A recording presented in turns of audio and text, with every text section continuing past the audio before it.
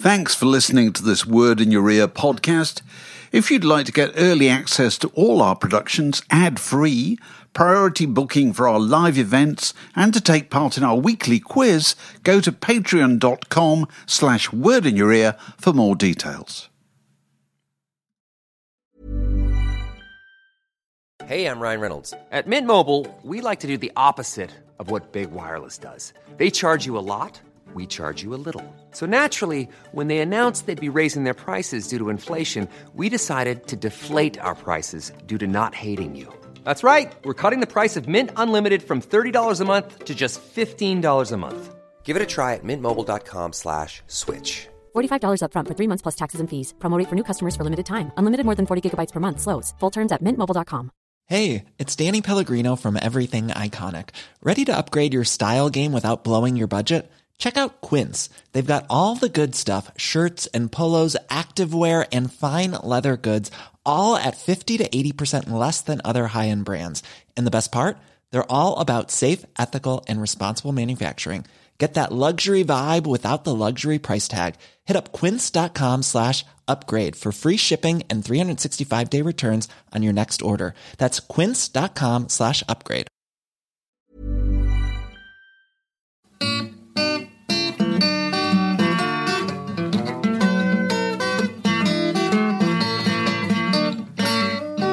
You're listening to a podcast from The Word. Can I go first with my Stackwoody game? Go on. Stackwoody game. It's just a very quick one.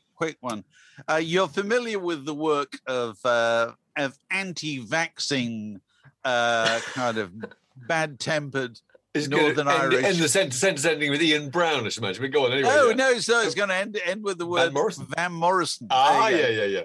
So you're familiar with Van Morrison.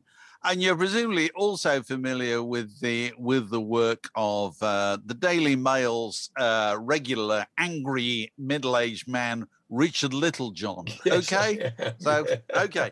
These are titles from Van Morrison. Are these titles from Van Morrison's upcoming album, which has the catchy title Latest Record Project? I've got genuine titles out. Or are they headlines from Richard Littlejohn columns of recent Brilliant. months? Oh, that's ironic. Go on. Here you go. Okay. All right. Why are you on Facebook? Is that a Richard Littlejohn column, or is that a song by Van Morrison? Well, Richard Littlejohn would have to be au fait with Facebook to do the work he does to some extent. So it can only be the routinely analog Van Morrison digging his heels in. Am I right?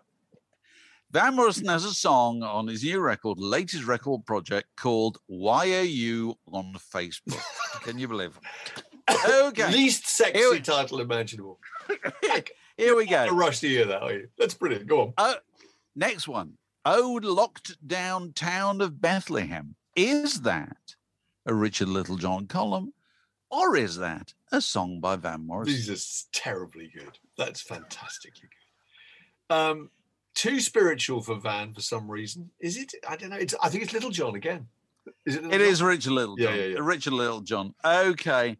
No jab, no job. Is that a column by Richard Littlejohn, or is that a song? A song from Van Morrison's latest record project.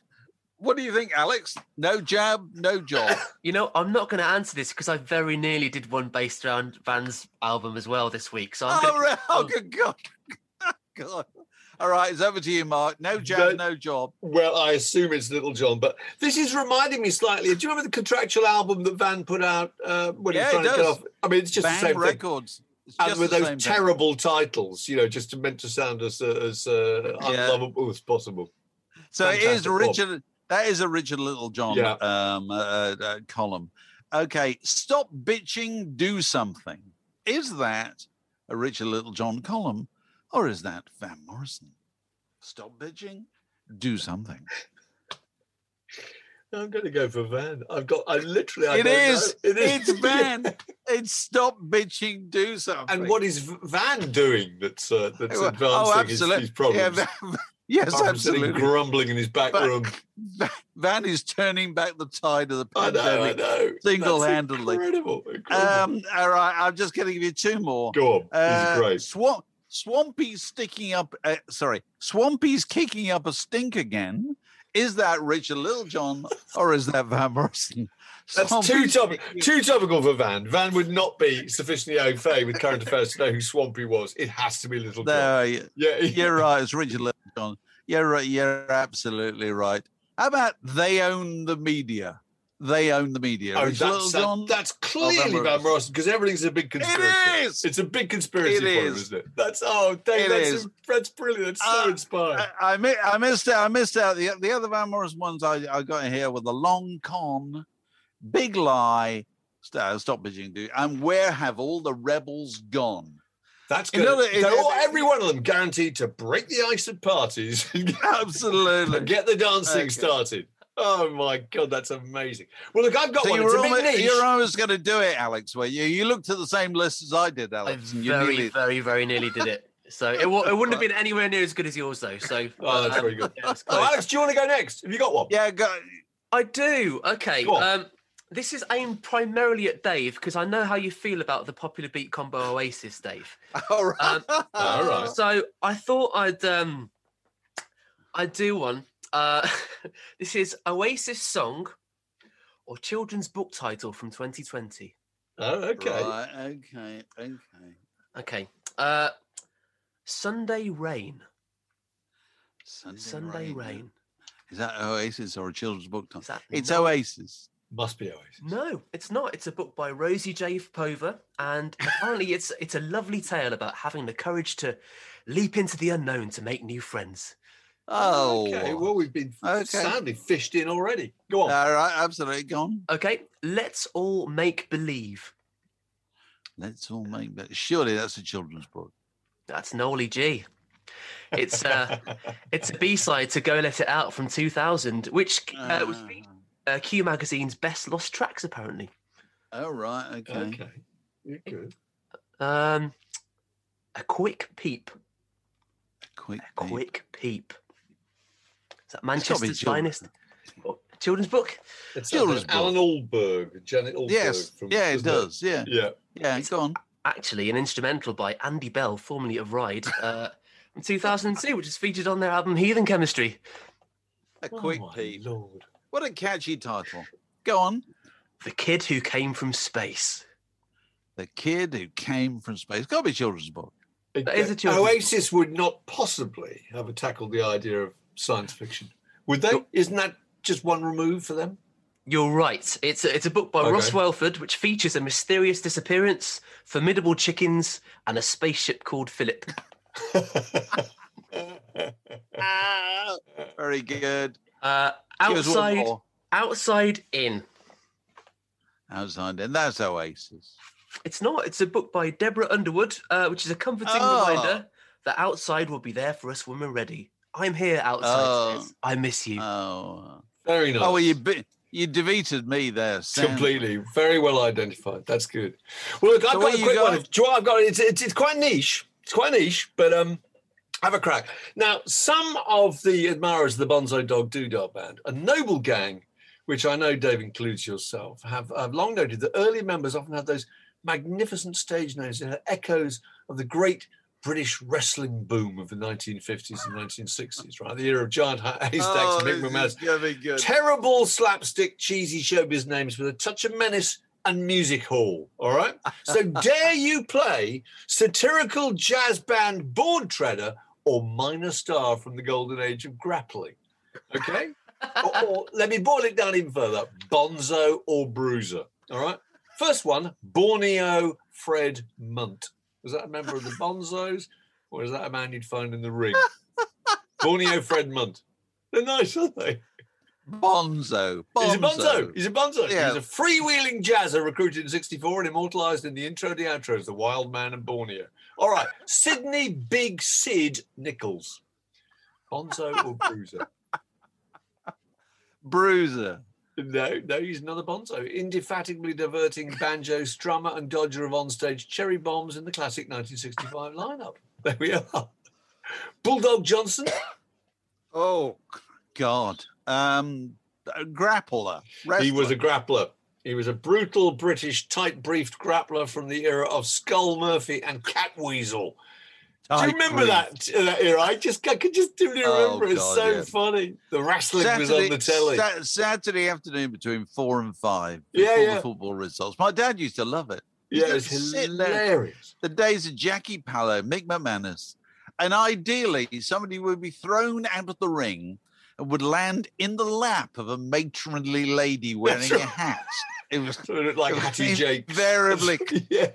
in the front row. Where commentated on by the great Kent Walton, and usually That's right. taking place, usually being brought to you from a municipal baths somewhere in the Midlands or the North. That's right. Anyway, Oh, God, no. Very It's good. Such fun movies. Bronco Wells. Is that a bonzo or a bruiser? Bronco Wells. that's a bruise. Yeah, It's a tank-like bruiser. Portsmouth pain inflicted from the 1960s. The man you love to hate, Rhino Slater. Rhino Slater. That's got to be the Bonzo. Yeah, it is. Of course, it is. The full name, Rodney Rhino Desborough Slater, was sax-playing slapstick, Rodney speech Slater. bubble-toting member of the classic lineup there for all the reunions. Classic Johnny Saint. Oh, Bonzo. No, he was a grappler. Grappler from Openshaw. He had the escapology, athleticism, the skill and sheer brilliance to succeed George Kidd as the world lightweight champion. From Openshaw. of course, Openshaw. had to be. Yeah, exactly. Absolutely. Count Bartelli. Such good names. Wrestler. He was. Jeffrey Count Bartelli. Fearsome, unforgiving, Cheshire-based bone crusher. Famed for wearing a mask. Yeah, I know. Count Bartelli. Comes from You can Cheshire. just see him, can't you? That's all you need to I know. know. You can Oh, see him. God. I know. God, it takes Couple me more. back. Anthony That's Bubbs White. Oh, Bubbs White. Bonzo. Yeah, he Bonzo. was. He was a trouser-filling 22-stone operative of the Brainbiter guitar, famed for his berserk solos. He later joined Vivian Stanchell's Big Grunt. He was, in fact, built for comfort as not for speed. As Woodhouse would have said, he would have got his money's worth from an I Speak Your Weight machine. All right, one more. Claude Abbo. Claude Abbo. Is that a wrestler or a bonzo? Claude. Wrestler. No, he was a Wrestler. sax-playing bonzo. Booted up in 1962. Actually, I'm going to just randomly. I'm going to throw in one more here from my little bit of research here. So, is this a wrestler or a member of the bonzo? Sir Edward Atholl Oakley, the 7th Baronet of Shrewsbury. Wrestler. Yeah, he was a genuine toff, Oh, educated. it really was Yeah, it? there was Oh, wow. from the 1930s wrestler, educated at Clifton College in Sandhurst. He famously drank 11 pints of milk a day to increase his muscle mass. It's just such a bizarre one. Still make a good movie, I think. Don't you think? The world, it probably has done been done. But I mean, Do you remember the days of world- drinking 11 pints of milk a day was considered the acme of health? Yeah, now they'd expect you to have a heart attack by Tuesday. Wouldn't You'd be- They really oh, would. Christ almighty. Can I change the subject? I want to Go move on. this on Go to something that's been concerning me in the last few days. Now I know, and those of you who are watching this as well as listening Yeah. will be aware that we are not, in our current states, ones to point the finger at anybody when it comes to matters of grooming and personal appearance. Are we? Particularly me. I'm 'Cause going we for the all- backwoodsman look, the log chopper in Portland. Well, or my mother would have sort of looked at us and said, "You look like the wild man of Borneo," you know. Yeah. all You let three yourself of us. go. Yeah. Let ourselves go. But it struck me that there's a worrying re-emergence recently of the ponytail on the tonsure of men who would normally not be seen dead with that kind of thing, because they've obviously not been able to go and have their hair cut for ages. And now, whisper it, my next door neighbour's sporting one at the moment, which I never thought I'd see the day. Yeah. No. And I thought Matthew Wright, the TV presenter, had one. I saw it the other day. I thought, this is absolutely extraordinary. Yeah, it is. And I've had long hair in my time, but I've never had a ponytail. And so I tweeted about this last night because I thought we could reflect on successful or otherwise versions of the rock. Well, there haven't been very ponytail. many successful ones, have there? Well, I remember it trying one doesn't- once for about 10 minutes at college. One of the people I lived with said, "Wow, that looks good. You look, it's like Jane Eyre." I thought, Christ, this see, isn't working. I don't think long hair ever looks better scraped back. The Croydon facelift is not a sensible option for any human being. I don't feel. I can't think of one single example. No, I disagree. think, Bob there Weir of the is Grateful one. Dead. Yeah. There is only Go on. one. Bob Okay. Weir, very early on, decided to go for the ponytail. And it worked brilliantly. And he somehow looked even hipper than the rest. And he used to just very subtly remind you that it was a ponytail by always having about 2 foot of kind of loose fringe hanging over his microphone, just to remind you that he hadn't gone short back and sides. But it really suited him. And when he cut his hair and got rid of it, he looked really conventional in the mid-70s. He looked terribly disappointed. He looked like the kind of college jock, kind of athletic bloke in a pair of shorts, you know. But Bob Weir, it really worked for. Bob Weir, no, I agree with you, because Apart I from think that, Bob any Weir others? had two things going for him, Bob Weir. One, very handsome man. Yeah. Does no harm at all. So Doesn't do any harm. whatever he was going to, wear, he was going to look fine. Made up for And the rest of the dead. two really important point, he had loads of hair. Yeah. And Still I has. think Still ponytail, has you a can get away jealous with it mane. if you got lots to put in it. Whereas the examples that people have sent to me remind us of how people attempted to have ponytails with very little hair. And so Hank McCartney was pointing out Billy Ray Cyrus had Oh, a God, particularly yeah. bad ponytail. And Ian Nash reminds me that during the Ghost of Tom Joad tour, whenever that was, Bruce Springsteen had a ponytail, and he never had long enough hair to God, he justify must it. still wake in the night, bathed in sweat, remembering that. And Hank McCartney also mentioned Howard Jones had a ponytail. He did. Do you He remember- did. But Do see, you that remember wasn't probably see ponytail. That was a kind of little bit at the back. It wasn't a collection of everything at the front that was long enough to go in an elastic band. It was a little tiny thing sticking out at the back, wasn't it? A bit like Michael Jackson used to do. Michael Jackson had all sorts of bizarre Oh, yes. arrangements which involved ponytails. But that's not quite the same thing. Yeah. And Actually, somebody else. Did Go on. Prince not have a ponytail? He did. Absolutely. Somebody did. has suggested that. Yeah, Neil Christie has suggested that. He says it's successful. I'm not so sure. But anyway, Fraser Elgin says we really should have asked our recent guest, Midge Ure. Because, of course, He did. Midge had a ponytail for quite a while. I'd forgotten until somebody reminded me that George Harrison had one round about the time of Well, no, it wasn't a Anthology. ponytail, it was a top yeah. knot, wasn't it? A top knot. Which Oh, was looked it? really bizarre. Yeah, it looked absolutely extraordinary. He looked like a kind of a pot plant, didn't he? Pop plant. Not successful. Sorry, I've got to cut him with another. I've just remembered. Frank Zappa had a ponytail, which suited him really good. It was very much part of that kind of aesthetic of man up at 2 o'clock in the morning, drinking black coffee, not taking drugs, not drinking, handwriting sheet music for his horn arrangements. You know, there was something very kind of sort of dedicated about that. You know, but also on the cover of "We're Only in It for the Money," I think he's got bunches. Do you remember that, Dave?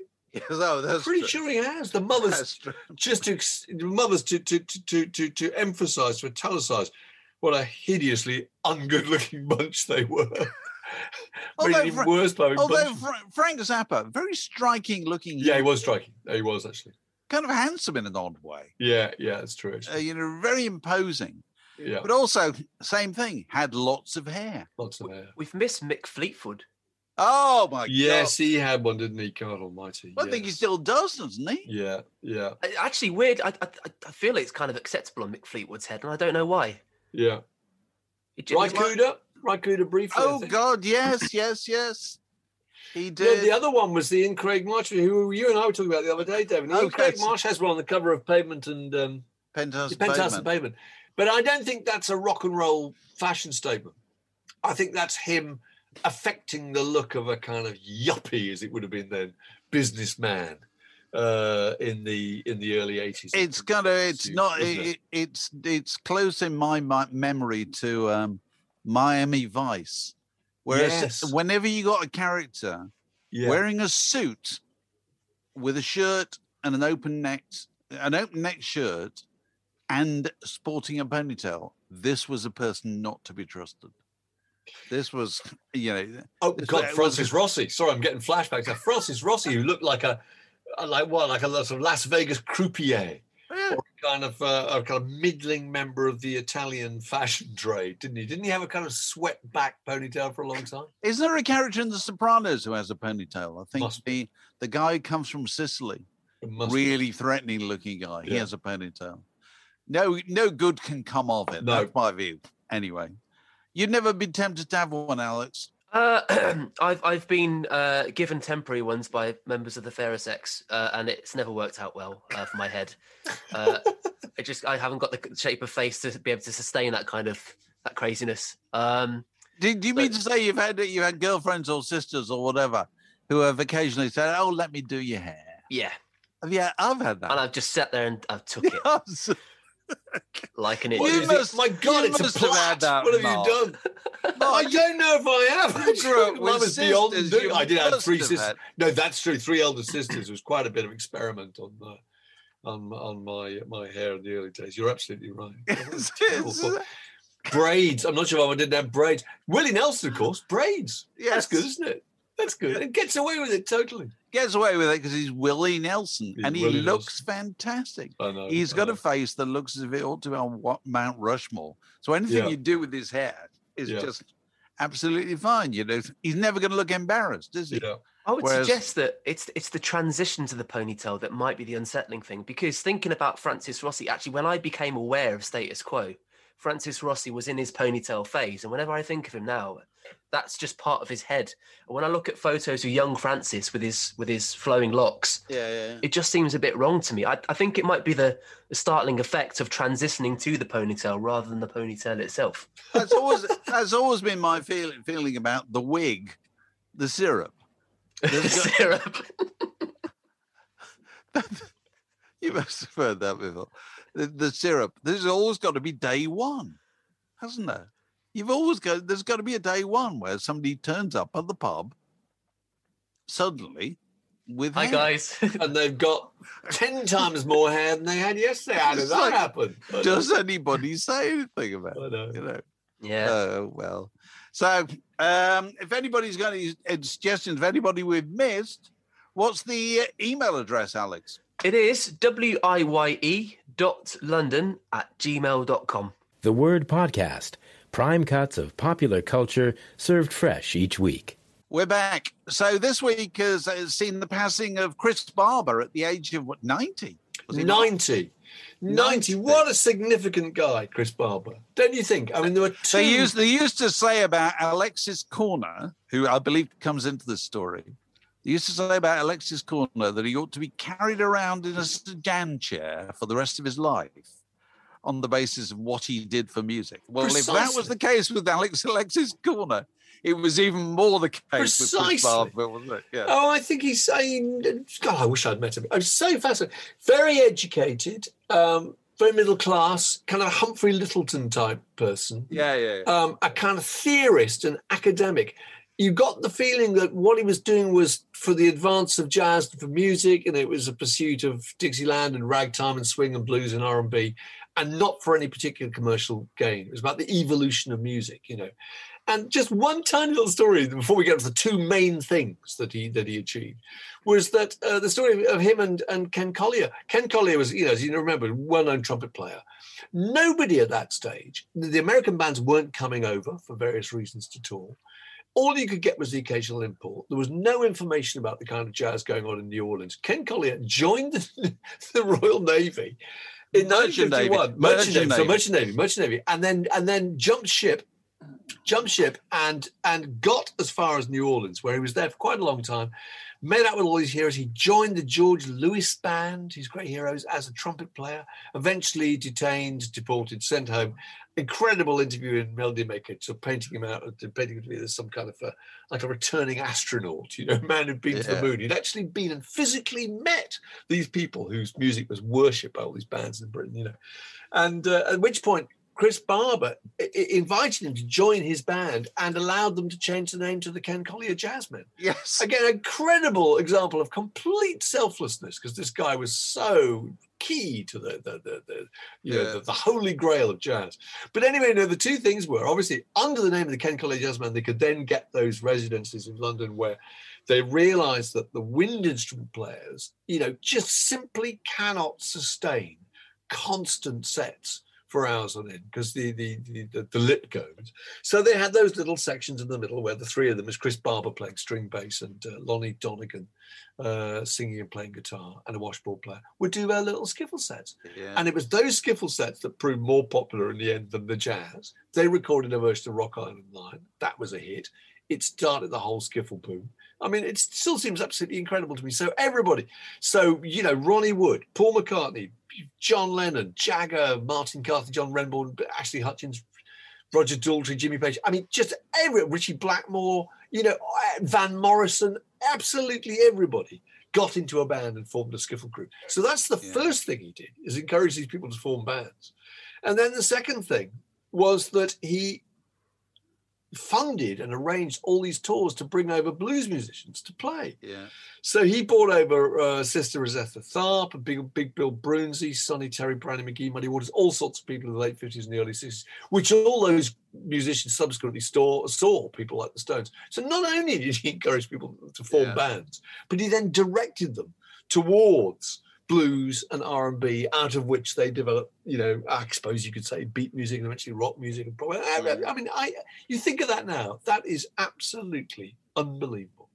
Don't you think? Yeah. It's so significant. And when I was first getting into music, I was about 10 or 11, trad jazz was the big thing in Britain. It was. Acker Bilk, Kenny Ball, Chris Barber, Monty Sunshine, and all these people. So he was always very, very famous, but he was always, he never sported the Acker Bilk bowler, or he was never quite showbiz. He wasn't showbiz at all. He was always very genial. Now I saw him actually. I think it must have been 2007. Yeah, and.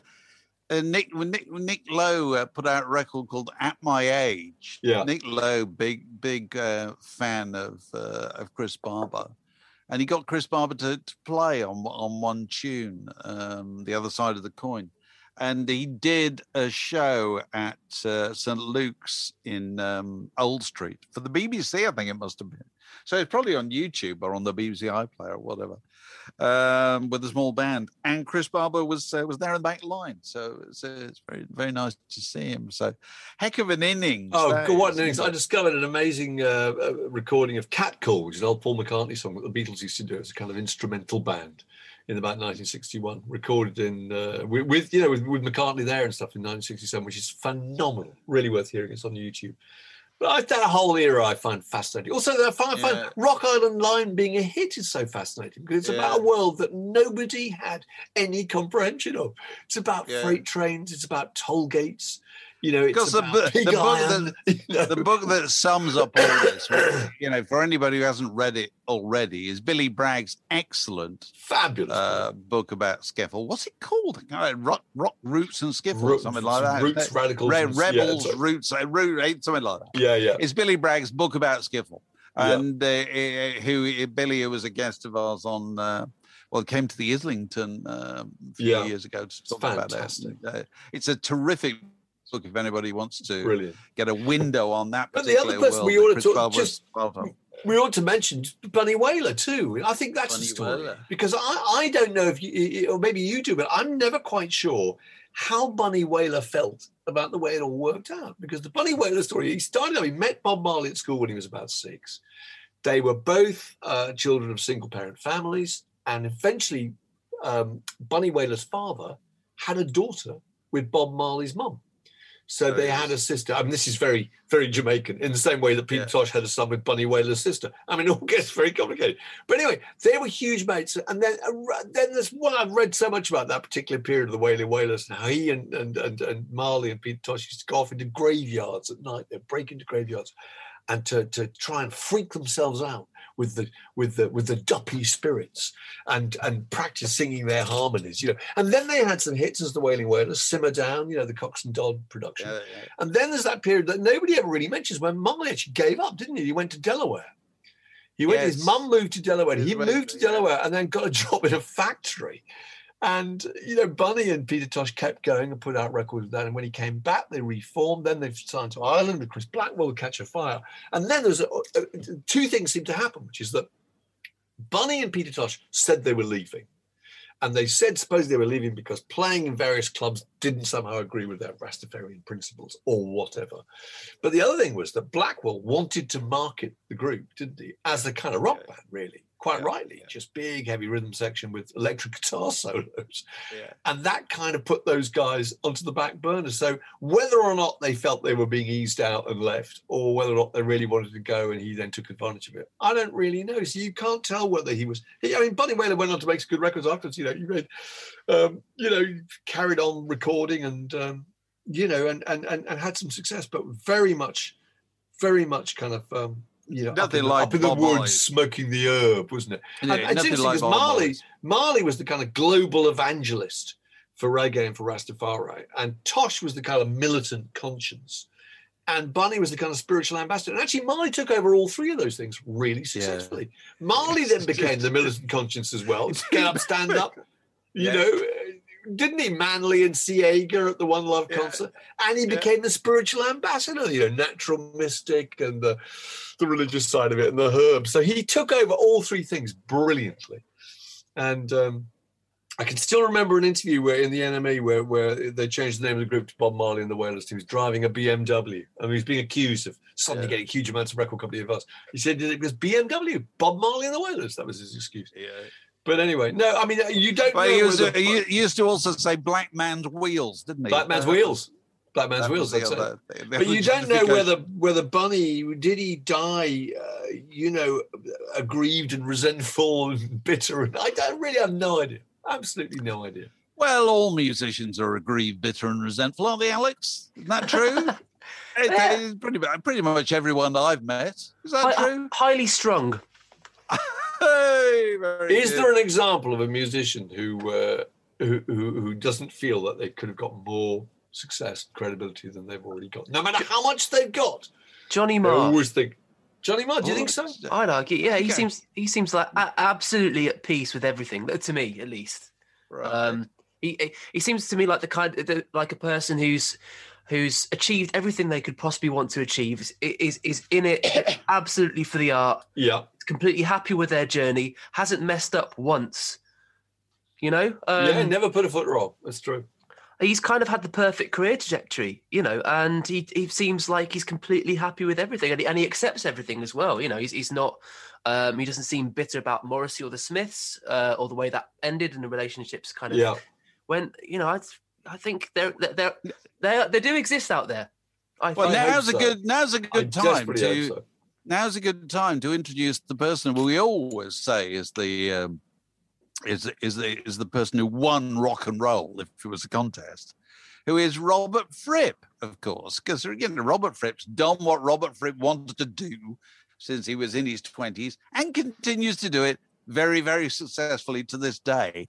And furthermore, it's only this week that it was brought to my attention that Robert Fripp will also do you a birthday greeting if you want one, and you're disposed to pay whatever it costs to 80 quid. It's 80 quid. I thought that was a genius idea. It's 80 quid. Because I thought it was a genius idea because before, presumably, if you wanted to get someone, you'd have to go through the press person to get hold of the management to say, as a terrific favour for my husband, Steve, it's his 60th birthday, he's bought every one of your records, could you come? And therefore, the person who does it is doing it, I mean, I don't know about grudging, but it's certainly a favour. But if you say, I tell you what, 80 quid, and Robert Fripp, of course, does it with no cynicism. He's so upbeat and sincere, so sweet. There's a lovely bit where the guy does this recording. I've seen one of them, where the guy says, "Could you play this particular lick for me on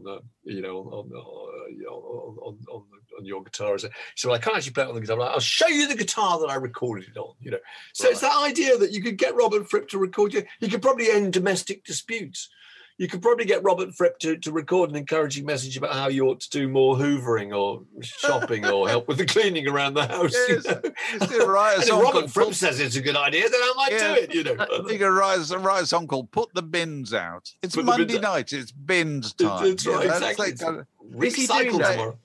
Is he doing that through his own platform, or is he? No, I think he's doing it through one of these organisations that I'm trying to find it. Because there's a platform called Cameo. It's one of those kind of things. Yeah, David Hasselhoff is doing it, and yeah, it seems like it's quite. It made me wonder if people are still doing those. Do you remember there was a time when Ian McNabb of the Icicle Works was the first person I heard of doing this, and you could get him to go round to your house. I think Glenn from Squeeze was doing it too. If it's your birthday or something, he would go round to your house and put on a special show in your living room with the 10 songs you most wanted to hear. And which sounded absolutely fantastic. So a curtain would be pulled back and there would be Ian McNabb, an acoustic guitar, about to do Love is a Wonderful Colour, And I just wondered if people are still doing those things digitally. Are they preparing a perfect Zoom show, which you could then show to your other half or whatever? Maybe they are. I don't know. That's Robert Fripp there. It's on a site called Celeb VM, Celebrity Video Messages. Oh, right. Yeah, celebvm.com. People can find it. And there's loads of people, and Robert Fripp is one of them. So, that you would never have had a bet on that 40 years. No, you wouldn't. Who do you think will be doing knocking out the birthday messages? In his 70s? And he's so kind of personable. There he is in his 3-piece tweed suit. Yes. So sincere and lovely. But what also, a great man. It kind of goes to show that we're moving from an economy of that's based around art into an economy that's based around connection. If you're looking for plump lips that last, you need to know about Juvederm lip fillers. With Juvederm Volbella XC and Juvederm Ultra XC, your lip look, whether it's subtle or bold, can last up to 1 full year with optimal treatment and no additional maintenance. Find a licensed specialist and see if it's right for you at Juvederm.com today. That's JUVEDERM.com. Add fullness to lips in adults over 21 with Juvederm Volbella XC or Juvederm Ultra XC. Do not use if you have severe allergies or a history of severe allergic reactions, or if you're allergic to lidocaine or the proteins used in Juvederm. Tell your doctor if you have a history of scarring or taking medicines that decrease the body's immune response or that can prolong bleeding. Common side effects include injection site redness, swelling, pain, tenderness, firmness, lumps, bumps, bruising, discoloration, or itching. As with all fillers, there's a rare risk of unintentional injection into a blood vessel, which can cause vision abnormalities, blindness, stroke, temporary scabs, or scarring. For full, important safety information, visit Juvederm.com. Hiring for your small business? If you're not looking for professionals on LinkedIn, you're looking in the wrong place. That's like looking for your car keys in a fish tank. LinkedIn helps you hire professionals you can't find anywhere else, even those who aren't actively searching for a new job but might be open to the perfect role. In a given month, over 70% of LinkedIn users don't even visit other leading job sites. So start looking in the right place. With LinkedIn, you can hire professionals like a professional. Post your free job on linkedin.com/people today. Millions of people have lost weight with personalized plans from Noom. Like Evan, who can't stand salads and still lost 50 pounds. Salads generally for most people are the easy button, right? For me, that wasn't an option. I never really was a salad guy. That's just not who I am. But Noom worked for me. Get your personalized plan today at Noom.com. Real Noom user compensated to provide their story. In 4 weeks, the typical Noom user can expect to lose 1 to 2 pounds per week. Individual results may vary. That's the interesting thing. It was probably a good time to bring up that thing that you were pointing out to us earlier in the week, which is the new music from the Kings of Leon? The Kings of Leon. Okay, go on. Now, what's happening there? Okay, so the Kings of Leon are releasing a new record, and they're releasing it as what's called a non-fungible token. Catchy. Which is sexy. It'll Sounds catch fire. Organic. So this is a kind of cryptocurrency, basically, and it's kind of like I suppose a digital gold bar in the sense that there are 2 types of cryptocurrency. There is cryptocurrency, obviously, is digital money. Effectively, it has its own value. It fluctuates like the stock markets, etc., etc., etc. There are 2 types. There's the fungible type, which is spendable. So you buy your cryptocurrency and you spend it on something else. and there is non-fungible, which are kind of like gold bars, which kind of retain their value, kind of go up in value, down in value. They stay in the world. They stay in the world that they came from. Yeah, they never transfer into the real world. Okay, right, go on. So what they're doing, they're releasing this new album as a non-fungible token, and it's going to be available for 2 weeks. It's going to cost $50, and what you will get for that $50 is your non-fungible token, which will consist of a download of the record, exclusive moving artwork, whatever that means, and access to limited edition vinyl. Once that 2 week period is up, the product won't be available anymore outside of the people who've already bought it, who can then choose to sell it off at a price that they, they choose to let it go at. So it's a bit like, I suppose, it becomes a collectible item that can be passed on like rare vinyl, for whatever price the buyer is prepared to pay. It's a tradable collectible, essentially. And it's a really, it's kind of, there are a few artists which have sort of jumped on that bandwagon over recent months. It seems to be gaining some momentum. So Grimes has been selling her artwork via crypto, and she's made about $6 million from it. But it's this huge complex computer network basically, and it creates this massive carbon footprint. So what's the name of so it's done by Ethereum, which is a type of cryptocurrency. There are different types of cryptocurrency, and apparently Ethereum's yearly carbon footprint just to produce these kind of coins and tokens, which they have to mine using computer power for, Ethereum's yearly carbon footprint is bigger than Argentina's. It's insane. There are so each coin, if you like, has to be mined by a complex computer network, and there is apparently a limit to the amount that can be mined based on the power available. You've got miners in Russia that have set up these warehouse-sized rigs that are attached to hydroelectric power stations. That's how much juice it takes to run that industry. It's absolutely insane. But this is to put out a Grimes record. Put out a Grimes record, or the new KOL masterpiece. Yeah, but the new KOL masterpiece, as you refer to it, will still be available in its traditional forms. So you could download, you could stream it from Spotify, and you could go probably buy a CD as well. I think you can do that as well. But this is just. Oh, I thought from my reading of it, I thought you could. Maybe I'm wrong. The oddest thing about this is also that the idea you're being encouraged to buy a record and then make money out of it by selling it on.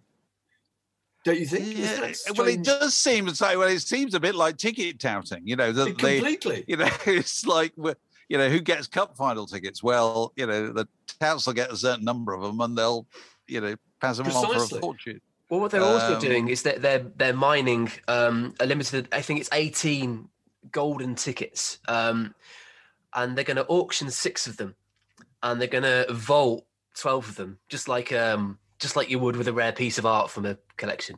And so these golden tickets encompass like front row concert seats on any Kings of Leon tour for the rest of your life.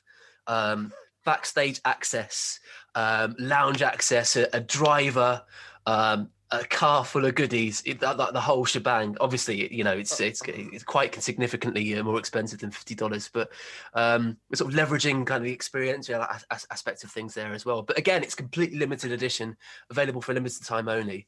That was going on already, wasn't it, with those gold circle tickets? You could buy a package, couldn't you, go and see the Rolling Stones or something? You had a $100 ticket, or you could buy $500 ticket that was right quite near the front door, or £2,000, you got a bit of smoked salmon and a glass of white, and you got to have your photograph taken with Ronnie Wood or whatever. There's various degrees, weren't there? You got to meet the band. Yeah, I think. I wonder though if this is taking the value away from the actual album itself, and turning. It must be. Yeah.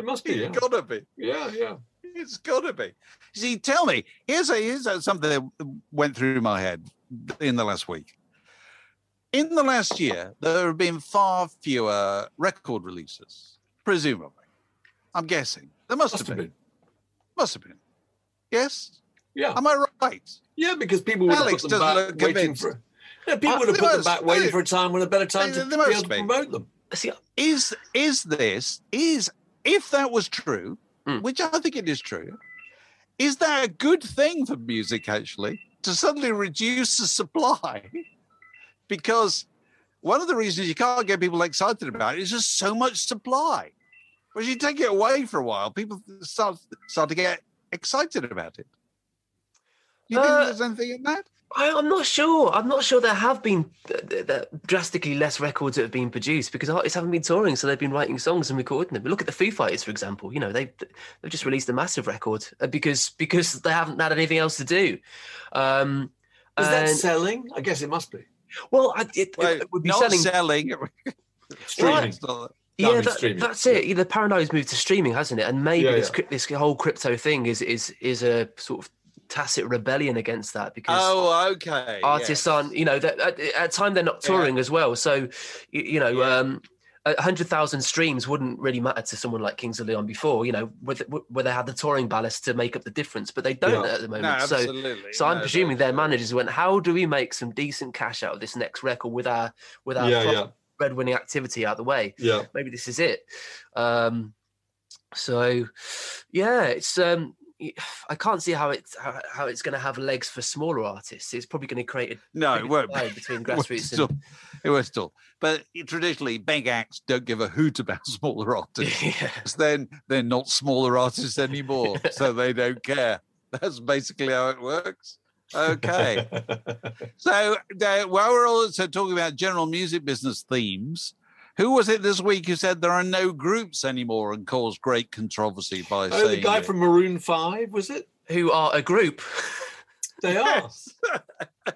But he said in some interview, it seems like when we started, there were loads of groups around, and nowadays there aren't. And as is traditional in this day and age, various people got out their prams and got very indignant about this, saying there are loads of groups around. And I think one of the first people to leap to the defense of the group community were the members of Garbage. Who said, "What about us? We're not chopped liver," And I thought to myself, how long have Garbage been going?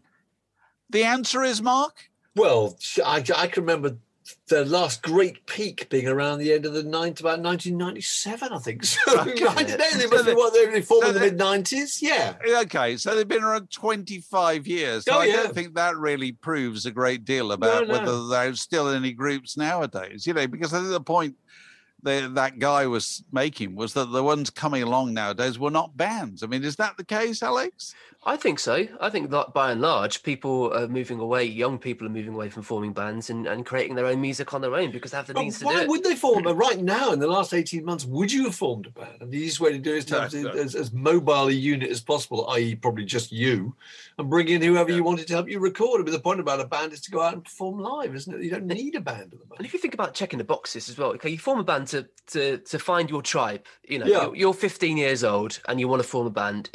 We've discussed this before, haven't we? It's not about the music at all. It's about something that's a bit more inherent in that to you as a person. Trousers. It's about the trousers, the shoes, and the haircut. Finding your tribe. So you've got social media for that now. Everybody's connected to people all over the world in a completely different way. So that check.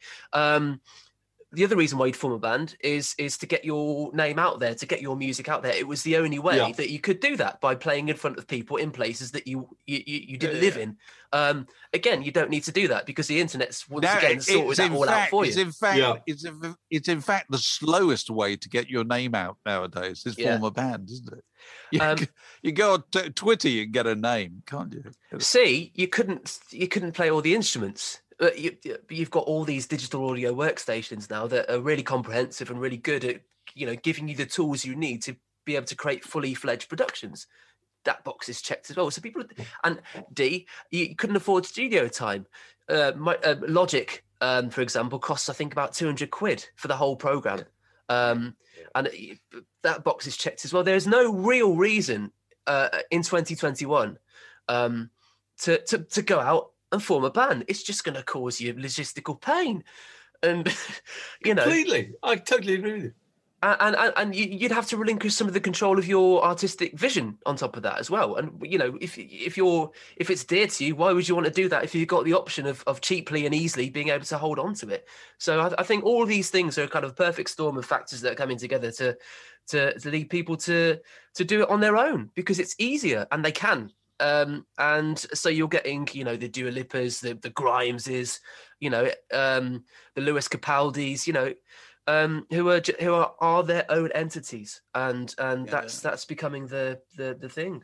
That's not saying bands don't exist, but it's not the great dream it was it? No. The best possible thing is solo artists you can then get to appear on the Graham Norton show, or whatever the key promotional opportunities are now. But I mean, no band, you wouldn't be in a great rush to put a band together.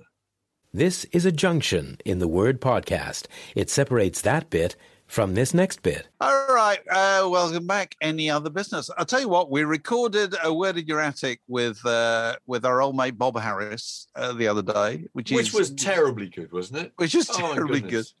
And there's a very moving bit in it where Bob talks about losing what I guess must be about 90% of his record collection, his vinyl collection, in a garage flood.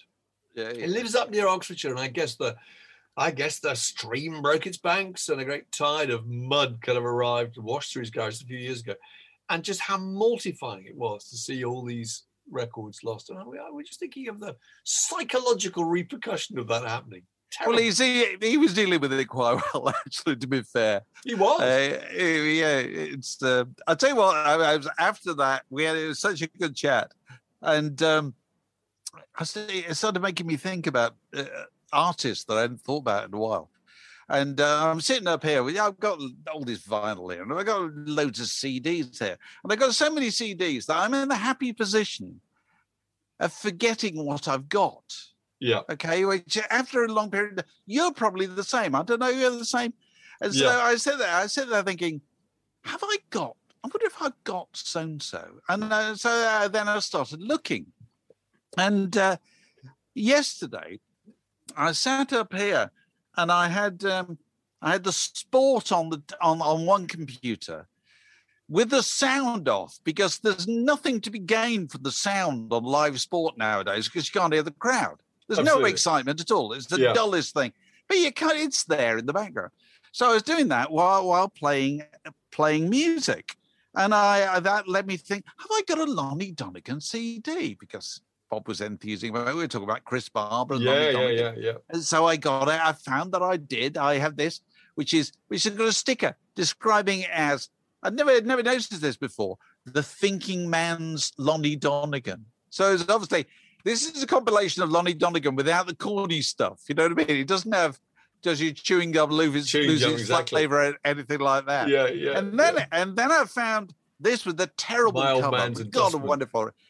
This is the Drifters double CD of the greatest tunes of the Drifters, because Bob was enthusing about all those things. And I played the whole first CD. There Goes My Baby, and Mexican Divorce, and This Magic Moment, and all these things. And I was thinking, what a glorious thing that was. This music was not made to be played loud. It's quite soft music. Yeah. You know what I mean? There's no great thumping rhythm section there. And then, on the basis of having talked to Bob and also having talked to David Frick the day before, which is already out there. David Frick was equally good. David Frick, the great American rock writer.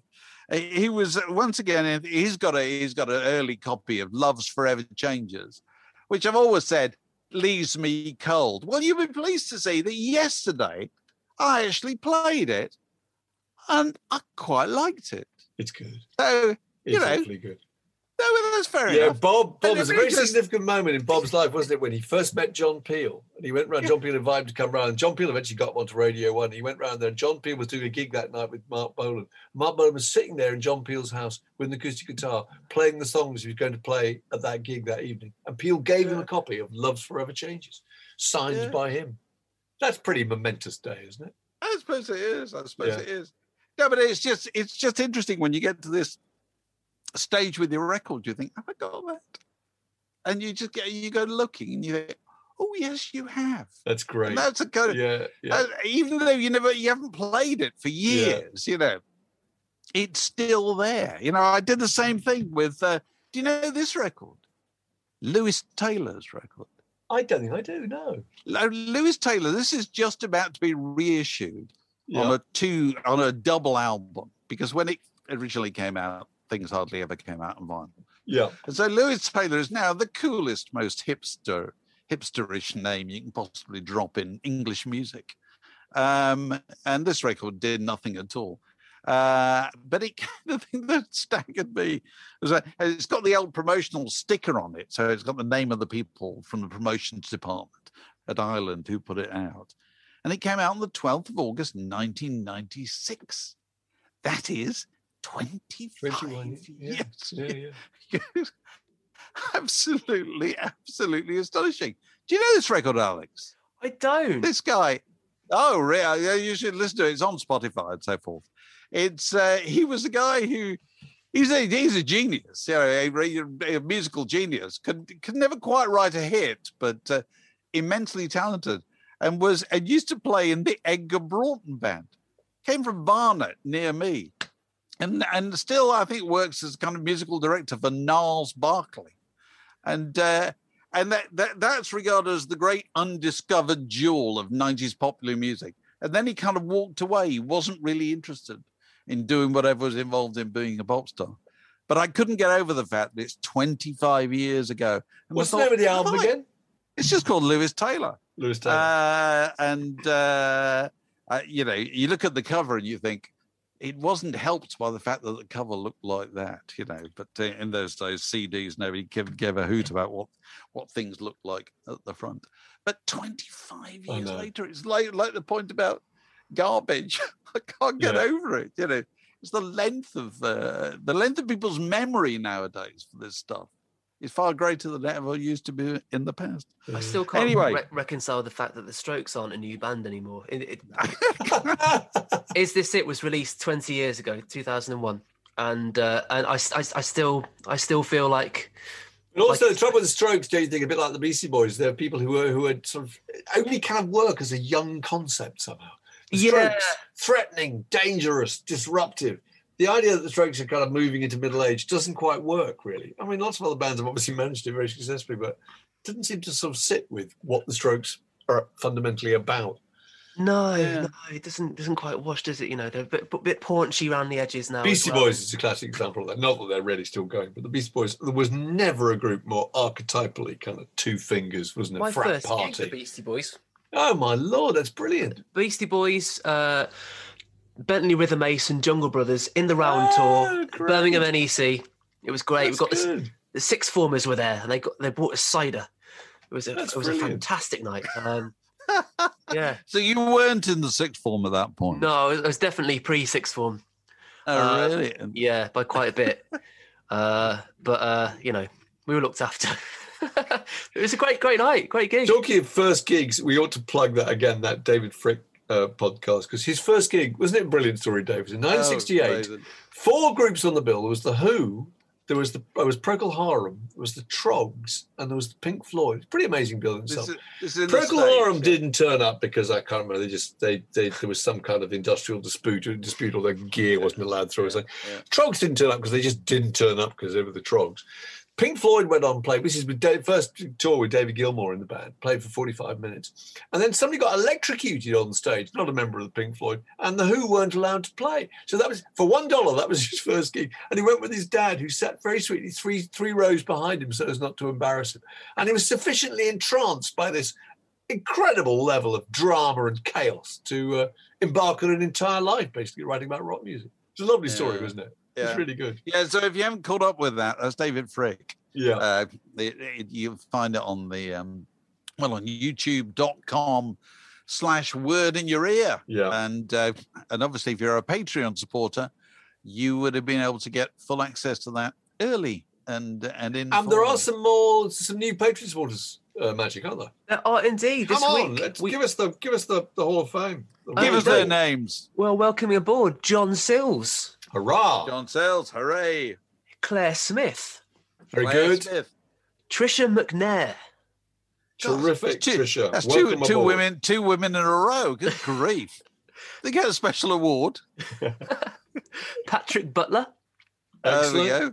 Good work from him. 2 annual patrons. If you subscribe annually, of course, you get a 15% discount. There's Joseph Hamilton and Hello, Joseph. Graham Robert Clark. Very good. You also get a birthday visit from us. Yep. Which is a lot of fun to do. We've been doing some wonderful. We shin down your digital drain pipe and we go through your possessions. Rummage through your album collection and thoroughly enjoy it. There must have been some new. Yeah, so we did one the other day with a Patreon supporter where the rest of us all look out of our windows and we see our back gardens in various unpromising suburban locations in the UK. This guy looks out. What does he see? He sees the Brooklyn Bridge. In glorious sunshine, wasn't it? Wasn't it amazing? Oh, my God. I wouldn't be able to get anything done. I'd just sit and look out the window all day. So when this bloody war is over, we're all going over there. We're just going to turn up his front door. We're going to crash at his pad. Yeah. And lower his scene. If you want to join this merry throng, patreon.com/word in your ear, where you can find out how you can get involved. And all the very best. This podcast was brought to you by The Word.